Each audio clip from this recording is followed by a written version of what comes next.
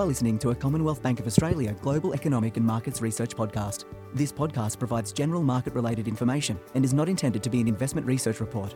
The information contained in this podcast is based on previously published material, and before listening, you're advised to read the full Global Economic and Markets Research disclaimers, which can be found at commbankresearch.com.au.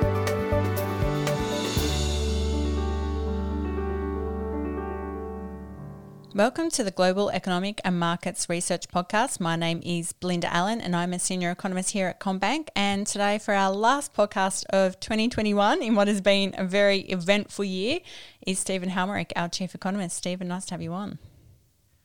Thanks, Belinda. Very good to be with you. Now we're going to have a bit of a wrap up of what has been, as I said, an extraordinary year for the global and local economy and just have some thoughts about how 2022 may evolve. And obviously we're recording this on the 20th of December, just as the new Omicron variant is really charging its way through a lot of countries across the world. But Stephen, the last year for the global economy has obviously been good. What are some of the main takeaways that you've taken from it? Yeah, so as you say, the Omicron variant is front and centre of people's minds, but for the global economy last year, we're expecting that the global economy expanded by 6.4%. So that's a really strong recovery from the recession of the year before. But for 2022, we do see the global growth rate moderating down to 4.3%. That's still pretty good, actually close to the long-run average. There's certainly a bit of a moderation from this year's really rapid recovery growth rate.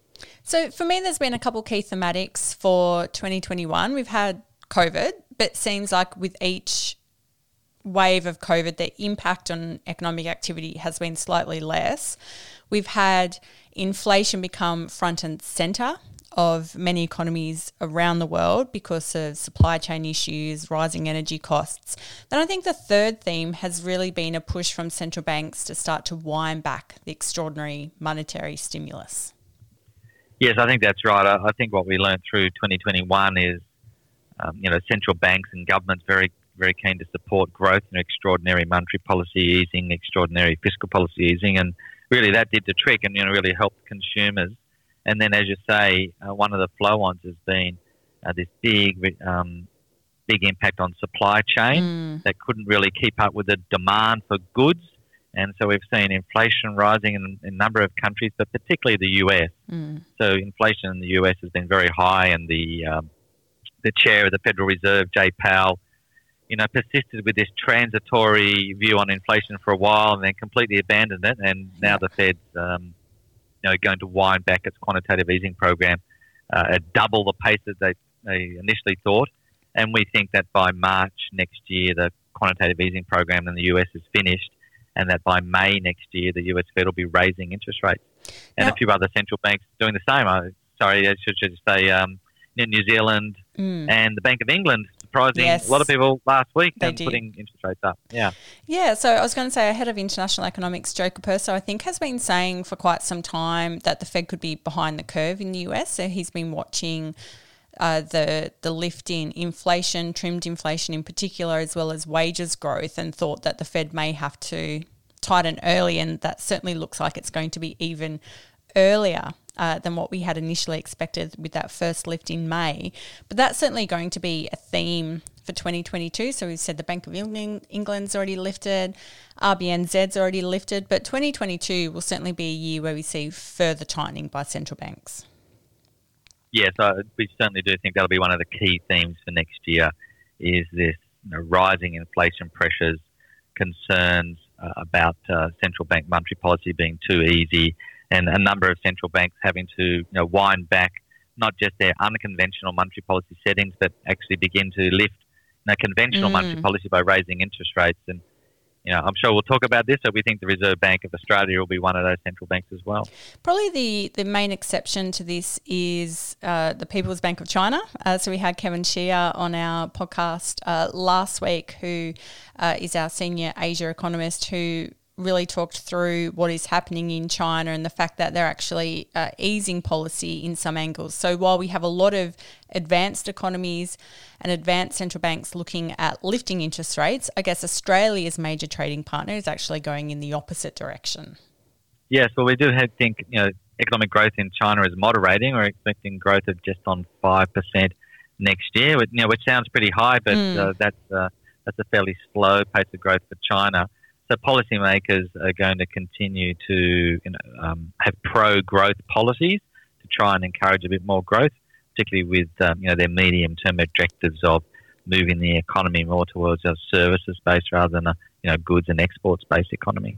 Now, one of the other major themes that we've seen over 2021 and CBA's Global Economic and Markets Research team has spent a lot more time on is sustainable economics. So we had COP26, so the climate conference, who really looked at elevating the number of countries making net zero commitments. Our research team has been spending a lot of time writing on this. Do you think this thematic's going to continue in 2022?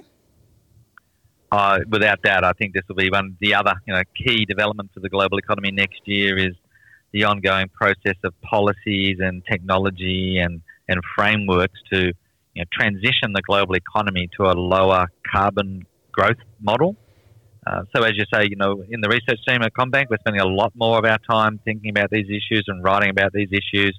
The COP26 conference, the future of energy sources such as hydrogen, circular economy, biodiversity, quite a long list of things that we've been focusing on. A little bit away from the day-to-day of markets and economies, more towards a structural medium-term view on this really critical issue for the global economy. It certainly made a lot of our economists in our team pivot as well as in terms of our knowledge base as well, which has been very interesting.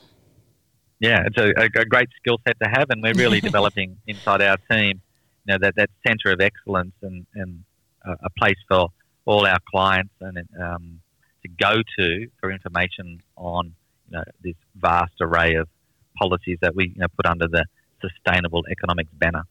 Now let's turn to the Australian economy now, and New South Wales and Victoria. We've been out of lockdown for a couple months now. We've had very high vaccination rates, which have led to a pretty swift recovery in the Australian economy. What's your view of how the economy is tracking just in this last week, really, of 2021? Well, it's been looking very strong, and probably the best place to point is the November employment report. So employment was up 366,000 people in the month of November. And the important thing about that number is that it was actually slightly larger than the jobs lost while we were in lockdown in New South Wales and Victoria. So the job losses through August, September, October were more than offset by gains in November. And the unemployment rate back down to 4.6%, which is pretty much where it was before the Delta lockdown started. So great recovery. And we can also see through the CommBank credit and debit card spending numbers and also through the HSI index, the Household Spending Intentions Index, that spending was very strong through November and into early December. Now, we'll get to the RBA in a minute and the outlook for 2022, but also some data that we got out on the same day, Thursday last week, was a really busy day, was the mid-year economic and fiscal outlook. So the mid-year budget, put it in a different way, and the budget deficit was still larger than what we had expected. Yeah, so we did get that update last week, as you say. So we thought that the improving economy would mean that the projected budget deficits would be smaller over the next 4 years. And we definitely got a positive impact from that change in the economic parameters. So over the 4 years, the budget bottom line would have improved by $48 billion, given that the economy performed better than expected. But the government spent $44.8 billion of that $48 billion. So, and the two main areas where they spent that extra money was supporting the economy through the Delta lockdowns and also the National Disability Insurance Scheme. There was actually an increase in spending on NDIS of $26.4 billion over the 4 years. So we end up still with quite large budget deficits over the next 4 years, and they are progressively declining each year. And I think the other thing that's going to be important is it looks like the budget for next year will be brought forward to the end of March. Yep. And then the election, we think, will be in May. and I don't think it's a long bow to draw that fiscal policy is going to remain highly accommodative into the election campaign. That is, both the government and the opposition will be keen to continue to support the economy with these large budget deficits as we go through 2022. Now, that's going to be an important offset when we talk about our view on monetary policy and also, I guess, our view on the Australian economy in 2022, which we think is quite strong. And obviously the main caveat to that is the new variant. But based on our outlook for the Australian economy in 2022, we do have the RBA winding back on the extraordinary monetary policy stimulus that's been in place during the pandemic. Yes, that's right. I mean, both the Reserve Bank and ourselves are quite optimistic on the economy next year. We're expecting economic growth of about 5% in 2022. But where we differ from the Reserve Bank is we think that growth will come along with some higher inflation pressures. Yep. And the labour market tightening, as we just talked about, we've got global supply issues. There's a lot of money circulating through the economy. So we think inflation will be firmly in the middle of the Reserve Bank's target range. So, they target 2 to 3%. We'll think we'll be around 2.5%, maybe even up to 2.7% through the middle of next year. Whereas the Reserve Bank doesn't think we'll get to 2.5% inflation until 2023. So our higher inflation forecasts lead us to the view that the Reserve Bank will be beginning to raise interest rates in November next year. The Reserve Bank themselves are still signalling that it's not until maybe 2023 before they raise rates. So we think interest rates are rising in Australia about a year ahead of the current Reserve Bank guidance. So it sounds like the main thematics for the Australian economy in 2022 will be strong growth, higher inflation and higher interest rates. Yes, I think that's right. So as you mentioned, strong growth, that comes with strong employment market, which might then lead to some higher inflation, and we think the Reserve Bank has to respond to that. And then globally, as we talked about, climate change policies to continue the transition of the global economy going to be critical as well. We do also think that by early next year, the Reserve Bank is going to be tapering and then completing their quantitative easing program, their bond purchase program. So that's going to wrap up at the latest in May, maybe even earlier in February. So there's going to be plenty on the plate, as they say, for 2022. But at the moment, of course, we've got the risks of COVID still going to be ever present. But the outlook is looking pretty strong for next year. I think in terms and in the context of very high vaccination rates in Australia. Yeah, that's right. I think the fact that we're 90% plus on vaccination rates and people are now starting to get their boosters is going to be one of the factors that really does support the Australian economy, perhaps more so than some of the other bigger economies internationally. Well, that's probably a good place to leave it, a good wrap-up of 2021 and some of the thematics our clients and listeners can expect in 2022. It's going to be another big year, particularly, I think, for central banks who are looking at winding back all the stimulus they've been provided during the pandemic. Inflation is going to remain a major issue, as well as, unfortunately, COVID is still going to be something we have to live with. Stephen, thank you so much for joining on our last podcast for 2021.